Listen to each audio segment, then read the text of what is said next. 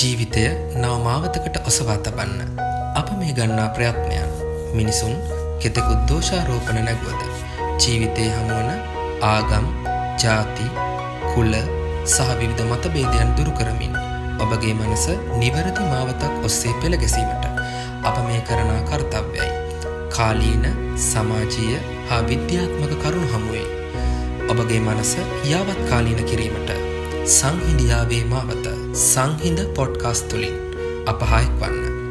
ඔබගේ මනසේ තෙරපෙන යම් මතකයක් ඇත්නම් ඒවා වර්තමානයේ සමග සමපාත කරමින් යාව ජීව කිරීමටද දුක, විරහව හා අනුරාගය වැනි දෑ යටපත් කර ආදරය හා සෙනෙහස හමුවේ සහෘදයන් වීමට ඔබ අපේක්ෂා කරයිනම් එක්වන්න අප සමග.